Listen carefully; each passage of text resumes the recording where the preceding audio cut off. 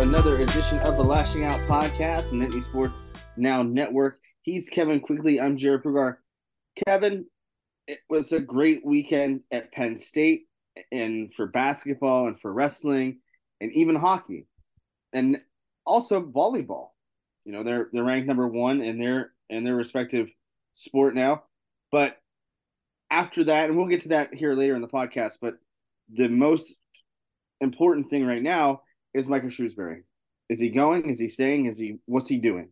And right now, he's been linked to jobs in Providence. He has been linked to the Georgetown opening, which was closed. Um, and he's also linked and in talks with, according to reports, Notre Dame.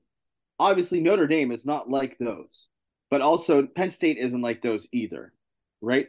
So now it's coming down to what's it going to take to keep Shrewsberry in Happy Valley?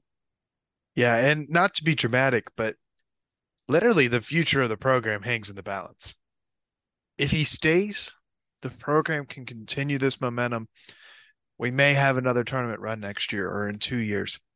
But if he leaves, this program's decimated. This is back to square one. You have to wonder if somebody like a Kabajai, if Kanye Clary, if Evan Mahaffey all leave, and then the program's left with no one. Yeah, I think Notre Dame is the most likely if he's going to leave, according to some of the other reports out there, or the rumors, I should say at this point in time, is that Pat Kraft has made his pitch. Here's the offer. If you want it, take it. And I think Notre Dame is actively courting him as we speak, and we'll see what comes of it. Traditionally, a better basketball program is Notre Dame, but if you ask me where they are now versus, Penn State versus Notre Dame now, I think you have to you'd have to heavily consider the recent successes. Yeah, and I think that matters. But at the same time, Shrewsbury proved that it doesn't take long to build a winner. He won fairly well first year, and that was a whole different roster. This year makes it to the tournament, wins against A&M in a game where they were lights out. So with the transfer portal, teams aren't as far away as they once were, but it's what do you want to do? Because they've got a good group coming back. Kanye Clary, Kevin Jai, Jameel Brown, Evan Mahaffey. Like they've got some good dudes coming back, and they're all young. Really, Seth Lundy has the option to come back, but at the same time, you've got a good nucleus plus the recruiting that they've done at Penn State. But I think, to be perfectly honest with you, it's going to come down to a few things. Investing in the program, which is something that Penn State really hasn't done for basketball in quite some time, if not ever. And I mean, investing in that and the staff and the facilities, the physical facilities. I mean, the Bryce Jordan Center is the Bryce Jordan Center. When that place is filled, it's a great place to watch a basketball game. But how often is it filled, right? They were lucky enough later in the season to get the curtains pulled back in certain sections in the upper level. But you've got to look at that. But I think the biggest thing that's going to keep Michael Shrewsberry in Happy Valley is NIL. And it's really weird to kind of say paying players. Well, that's recruiting now. It's the transfer portal, which he's done a great job, phenomenal job getting guys like that to come in and be with him. Now he's from the Midwest. He's from Indiana, Notre Dame. That's a big thing in the Midwest. Obviously, Penn State fans tend to disagree, but I think we can all agree that Notre Dame is a premier program. Now, again, Mike Bray retired ish, and now he's at South Florida, which is really really weird. But hey, to each their own. It's just kind of one of those situations where now let's see what's going to happen. I'm sure that what he was offered was competitive, but as we saw towards the end of the season, NIL started to pick up quite a bit for Penn State basketball. I'm not quite sure of what Notre Dame has to offer in that area, but you know damn well money isn't an issue in Notre Dame. Yeah, and if you haven't seen the NIL stuff, Kenny Pickett. Wow, look at me. Jalen Pickett and Andrew Funk's NIL store merch was pretty sick. I the circumstances around Bray leaving Notre Dame are kind of weird. He's there for what, 20, 25 years, something like that. I mean, guy's made a full career there, and all of a sudden he just steps down. He doesn't retire. I don't know if it Claims was that he was retiring, and I was like, wait, I kind of want to coach again. yeah, so I don't know if it was like a hey, fake retire, step down, whatever you want to do, or we fire you situation. I don't know what's going on there. So obviously that's probably something Shrewsbury has to consider is what was going on in the program that made Bray leave. But yeah, from a pure basketball job perspective, obviously Notre Dame's going to be the more attractive one. But if Kraft can show, that they're making that adequate in a significant step in funding the basketball program and committing to it financially, they're going to have to commit to it. And then it's probably not to be discounted. His son, Braden, plays at State College High, obviously, because his dad lives in State College. Um, does he really like Penn State? Does he want to go play at Notre Dame? His son might have some pull there too. So it'll be interesting to see how that dynamic shakes out. Yeah, and that's a good point. Obviously family is a factor here. Does he want to raise a kid in South Bend, Indiana? Does he want to raise a kid in State College, Pennsylvania? It's just one of those deals. And it sucks that we have to talk about this because it's really unfortunate. They just won a game in the tournament for the first time since 2001. They beat Texas A&M and what was an absolute beatdown. They lose a close one to Texas, and we're here not talking about that. We're talking about whether Shrewsberry is going to stay or whether he should go, and and it sucks. But also, you can look at this full circle, right? He's good friends with James Franklin.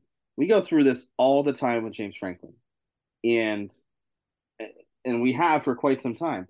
So this could be a bargaining chip to get some more money, where he might not be looking to go another place, like say USC, like James Franklin tended to do.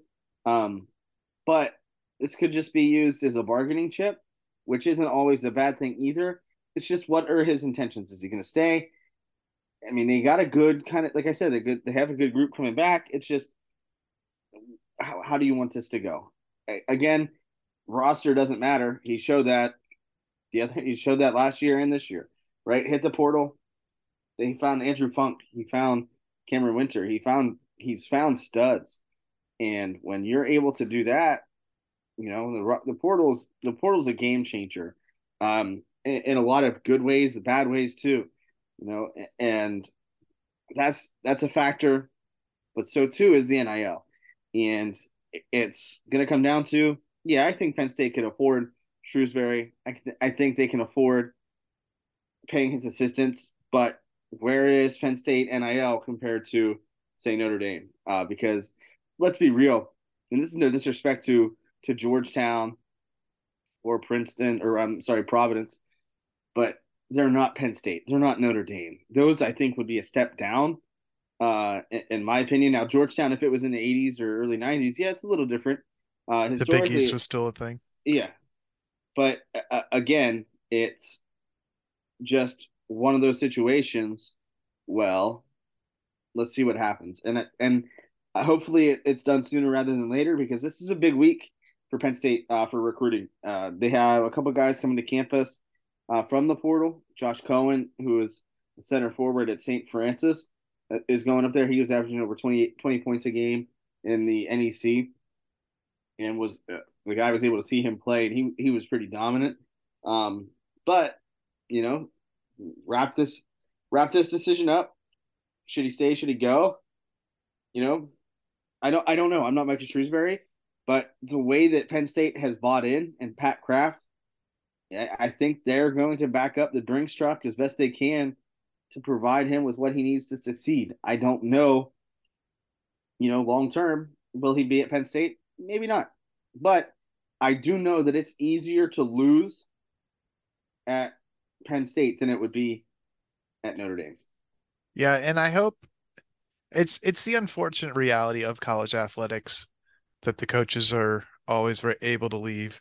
The kids are now able to leave everywhere. So we'll talk about the actual games that happened this weekend, but we don't want to take away any accomplishments that they had. It's just the unfortunate reality of it. And I do hope I do hope it's just a bargaining chip. And hopefully Penn State got a large influx of money from the tournament, from the Big Ten tournament, from the actual tournament, winning a game, making it to the second round. So hopefully there's a large influx of money, maybe not necessarily from like media dollars and actual winnings on the court, but maybe they get a large influx of booster money. Like, we actually have a guy, this is a guy that we want to keep, and we want to keep this thing going. Like, we see consistently being a top 5 team in the Big Ten, perennially making the tournament every year. So I think if we can get enough buy-in, I don't want to say you can buy loyalty, but money talks. Yeah, and I think Penn State's proven with a winner they have a pretty loyal fan base. So it'll be interesting to see what decision he finally makes and where that stands with Penn State, because having to go out and get and find somebody else is going to be a hell of a lot different um, than Michael Shrewsberry staying and continuing upward. But for right now, let's talk a little bit more about some other stuff. We'll come back from this quick break and talk about the rest of the weekend, what was good, what was bad, if there was anything, and the rest of what happened in the Penn State sports world when we come back on the Lashing Out podcast and the Sports Now Network.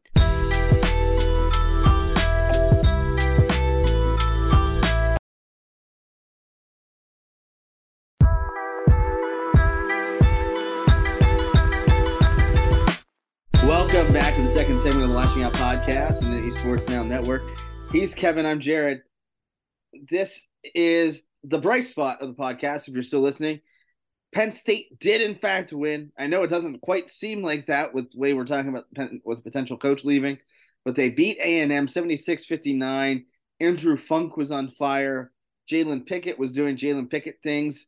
And, man, they just look so good. They did. And how fun was Thursday night? 10 p.m. tip. If you didn't work on Friday or you just committed yourself to just being dead ass exhausted like I did, Thursday night was an absolute blast. Anytime they passed Funk the ball, it was going in. Really, his second 3-pointer miss was at the end of a shot clock. So it was just kind of like thrown up, like hoping to get rim. So on shots that he really tried, 8 of 9 from 3. Like, you're not going to get much better than that. And I kind of wish they'd save some for Saturday night. Yeah, and at the end of the day, they fought, and it was a lot closer than I think people expected. But at the same time, Dylan Disu did a great job just dominating. And, he averaged 8.5 coming into the game, and then just went off for 28. And there's not much you can do. And that was a game where Texas missed a lot early. They were kind of feeling each other out, but they did a great job of figuring out Penn State's ball screen offense, and they did a great job on Pickett. Pickett, I thought, was frustrated all night, and I think that's one of the things that when you can get a guy like that frustrated, that he got into some foul trouble too. But that was the Miles Dredge show. He did a great job, from the field and from beyond the arc. But at the same time, you tip your cap and shout out to Texas, horns up or whatever, and you move on. And it sucks to see players like Jalen Pickett be done, Andrew Funk, guys like that, because they were fun to watch. And I think that's really the biggest takeaway from this year is the amount of buy-in now for Penn State basketball. Those guys brought Penn State basketball back the way it should have been back, in that 2020 season when Pat Chambers had them ready to go for the tournament had COVID not happened. But at the same time, Jalen Pickett's up there with now Lamar Stevens and Tony Carr and guys like that helped change the tone of Penn State basketball. Now, can they sustain that? I think they can if Shrewsberry stays. But again, kudos to those guys for making it as far as they did. And you hope for them, hope for the best, and see what happens, because I think really Funk, Pickett, and Winter all could be playing in the league someday. Yeah, and like you said, credit to Texas. Dylan Disu made 5 of Texas's last field goals over the last 4.5 minutes. Other players were making free throws, but 5 of 6 field goals. I mean, just absolute dominant performance. And that's kind of what Penn State struggled with all year. You saw it against Purdue, kind of saw it against Illinois. They couldn't, they weren't tall, they weren't long. And Texas was like, we got two guys at 6'10. Let's defend them. Dylan DeSue happened to be the one they couldn't defend. And it's just kind of how it had to happen. And credit to their defensive strategy too. Double team. I mean, Pickett. We saw it in the Texas A&M game. We saw it all tournament long. The double team was coming low and in the paint, and then Penn State was kicking it out to the shooters. Texas Yeah. said, "You're not penetrating. You're not getting in the paint. Your shooters aren't going to beat us. It's going to be Jalen Pickett to beat us." And Jalen Pickett had 7 turnovers. So Yeah, kind of after an not having any kind of an go-to guy. unfortunate ending to his career. Um, Definitely you could tell the pressure was up. I think the first shot of the game for Funk was like he like jumped in the air and he was still sliding right. It was in his spot, but he was still sliding right as he shot it. So like just drifting. I mean, you could just tell like the nerves were there. The spotlight was really big. No one, you and I expected him to be there, but not too many other people, especially Charles Barkley, did not expect them to beat A&M. So for them to even get to the second round and even have a shot, I mean, they were up 1. Fung had a chance to put them up 4 from the top of the key brick, and then they were down 1. Fung had another chance to shoot him brick. I mean, they built a whole Lego house from 3. Um, but that's how it goes when you live and die by it. So hopefully next year they can do well. Hopefully Shrewsberry stays. They do well in the transfer portal. They got a really young roster after all the seniors leave. So it'll be fun to watch them grow. Maybe not necessarily next year, but we could be talking in a year or two. No, They're here and that's again. Maybe yeah, they're in like the Sweet 16 next time. yeah, and anything's possible now. I think that's the other thing too, and that's the beauty of March. The basketball is great. It's a lot of fun. Watching Purdue get bounced by FDU was awesome. Former NEC guy myself at Robert Morris. I love the Northeast Conference. I love watching it. It's a blast. Um, but this is where the coaching comes in handy. This is where you find out who the coaches are because Texas had a day to prepare for Penn State, just like Penn State had a day to prepare for Texas after beating A&M. So that you'd watch the film, you give everybody fits, but this is where the coaching matters because you've got to know what the other team's going to do. Your advanced scouting's got to be beneficial. They prior to Saturday night, they hadn't played each other as far as the two programs are concerned in history. So there's not really a lot of familiarity. But now this is where you see the coaching really, really come to fruition and come to the top because like Penn State, their mantra was believe, which I love. I'm a big Ted Lasso guy. So anytime I see that, I have a poster in my office at school, believe, right? And when you believe in the people around you, they will do great things. When you feel that belief, you think that you can accomplish anything. And I'm going to use Fairleigh Dickinson as an example, right?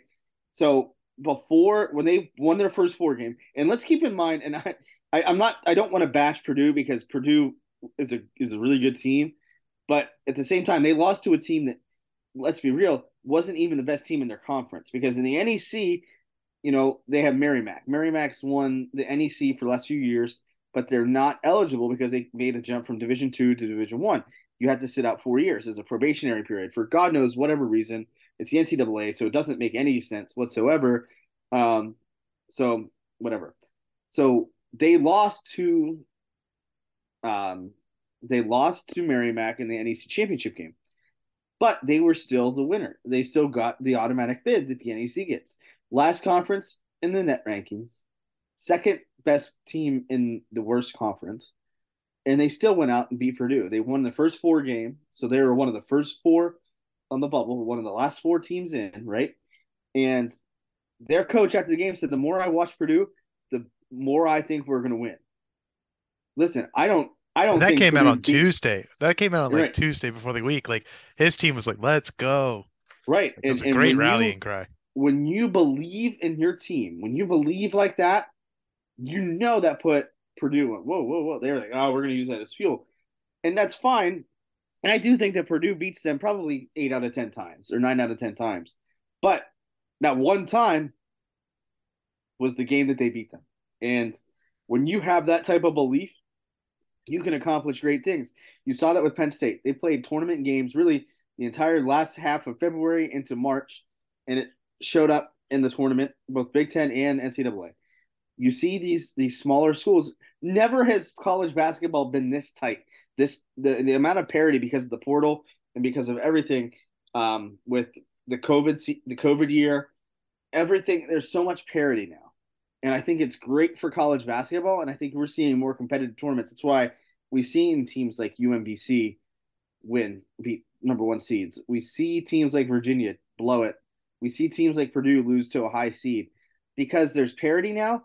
But we're also seeing coaches that believe in their teams. And that's not saying that Matt Painter doesn't do that for Purdue, but they're seeing now how to beat Purdue, right?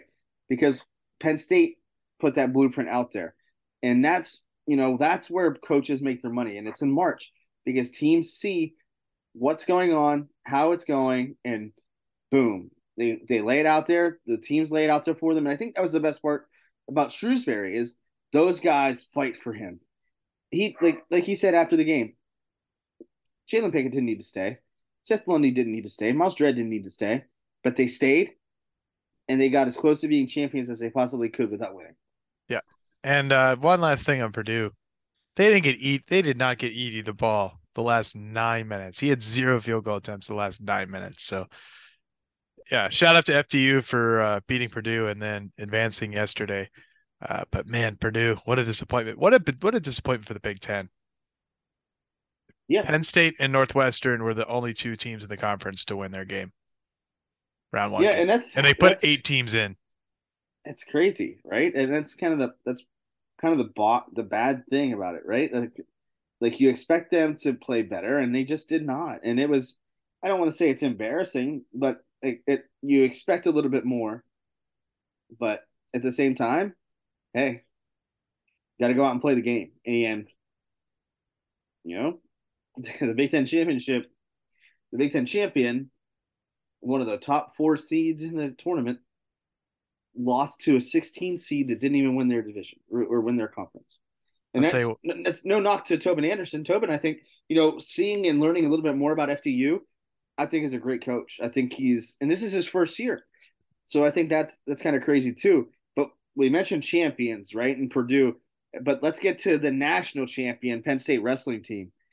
They had two individual national champions. They had it wrapped up before 11 o'clock, around 11 o'clock on the day of the finals. That finals didn't start until later that night. So you had Carter Strachey winning at 174, Aaron Brooks winning at 184, and then he had a couple runners up. 8 All-Americans total.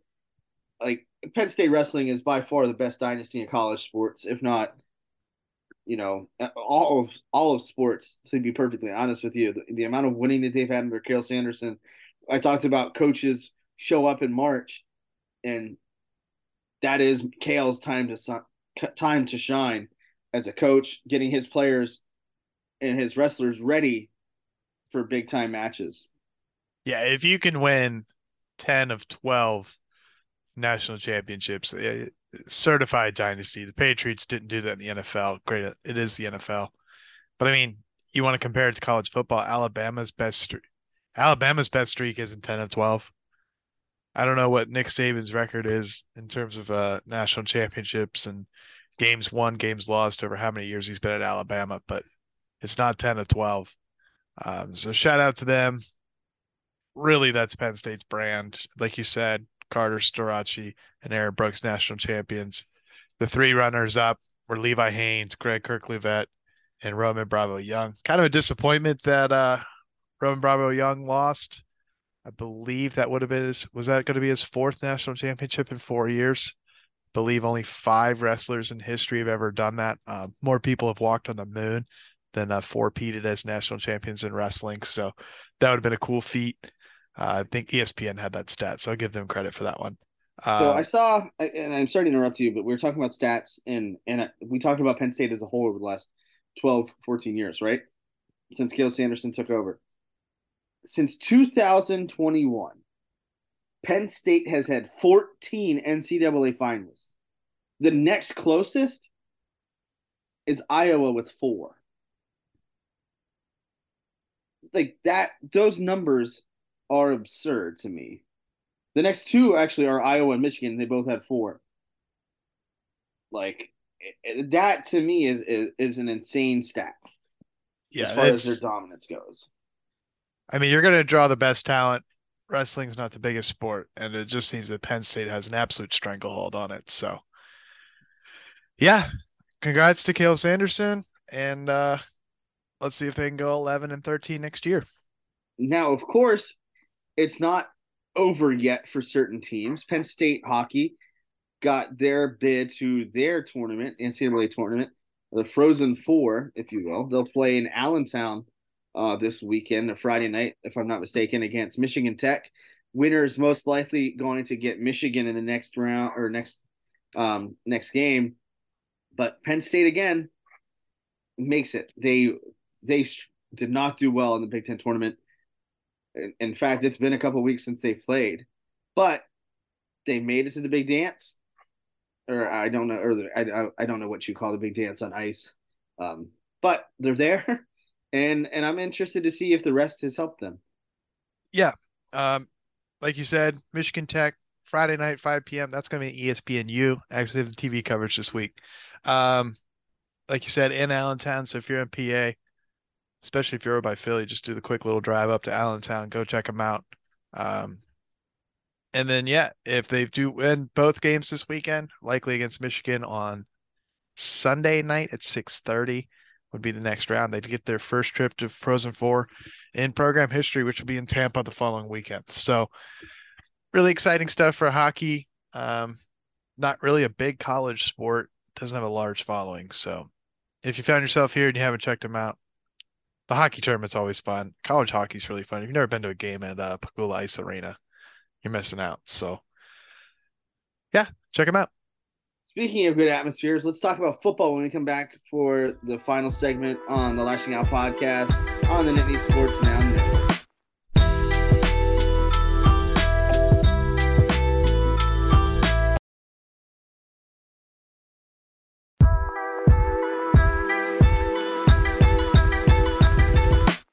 Welcome back to the third and final segment of the Lashing Out podcast on the Nittany Sports Now Network. He's Kevin. I am Jared. Kevin, finally, we were talking about football, right? It's spring ball is underway. Last Tuesday marked the first day of spring practice, and it was a really cool moment before spring practice got off. Deion Barnes is now the defensive line coach. PJ Mustipher campaigned for him at the combine.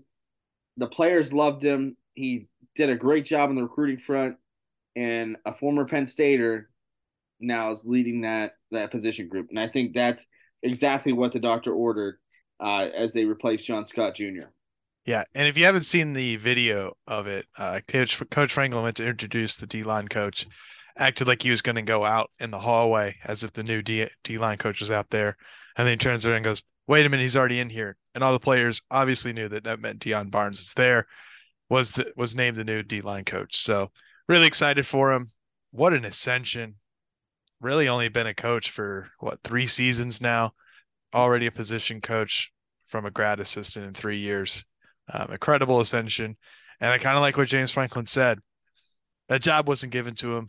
He proved to the coaching staff, the rest of the coaching staff, proved to Manny Diaz, proved to James Franklin himself that I want that job and I deserve it. Interviewed well. I think it's good for the program to keep that hire internal. Sure, they could have gone external. I think I can't remember who we talked about. I think the Texas A&M defensive line coach would have been a great hire, I'm sure.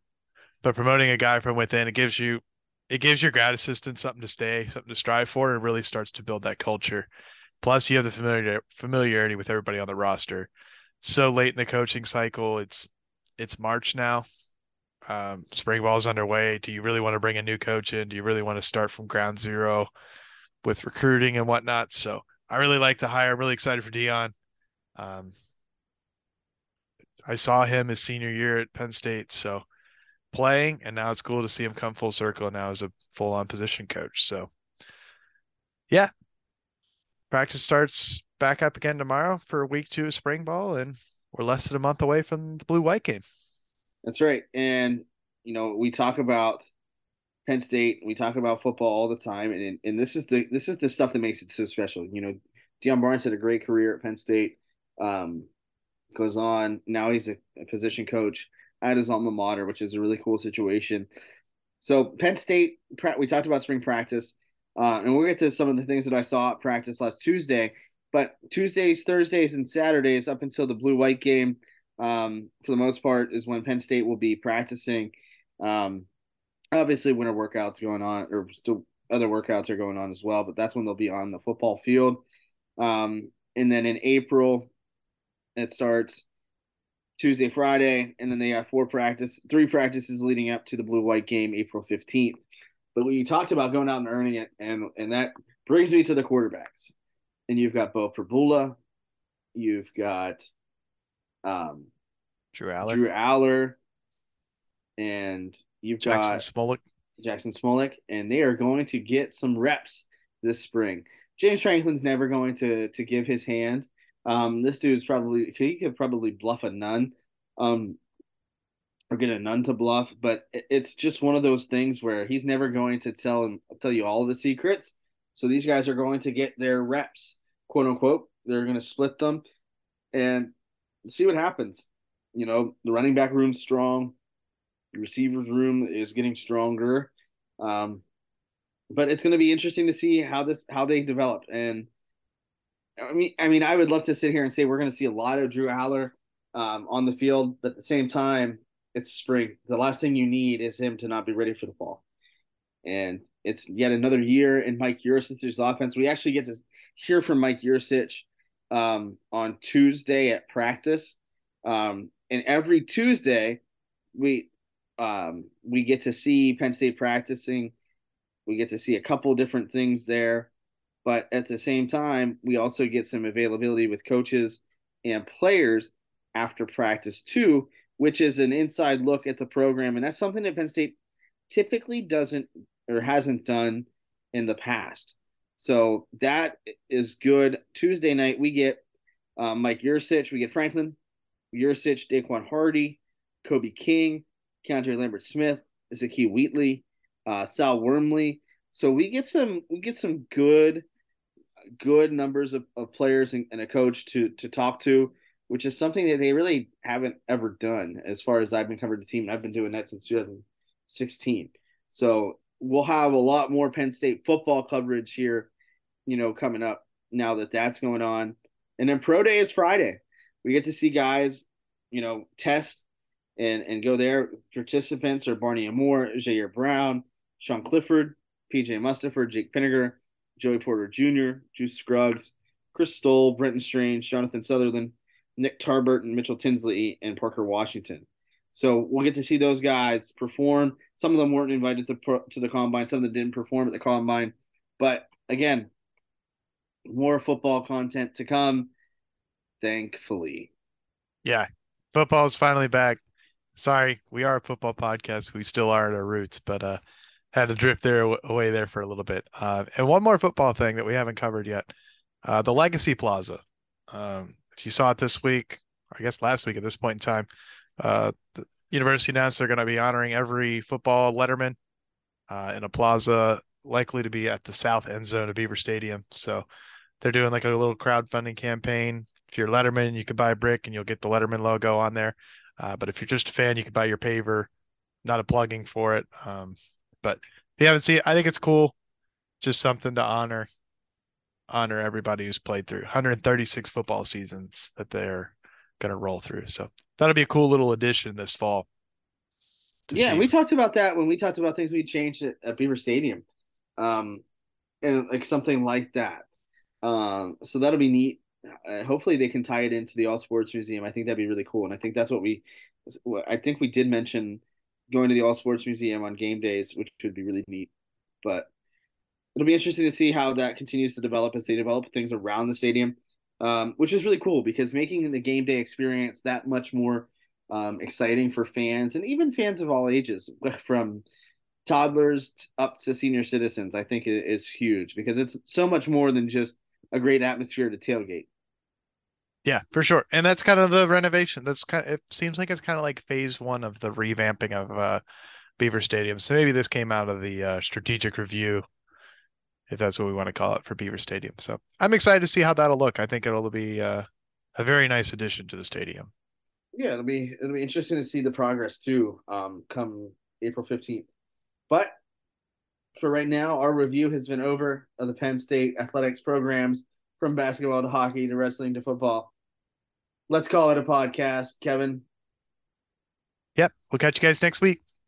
For Kevin, this has been Jared on the Lashing Out Podcast and Nittany Sports Now Network. We'll talk to you all again next week. Thank you, as always, for listening.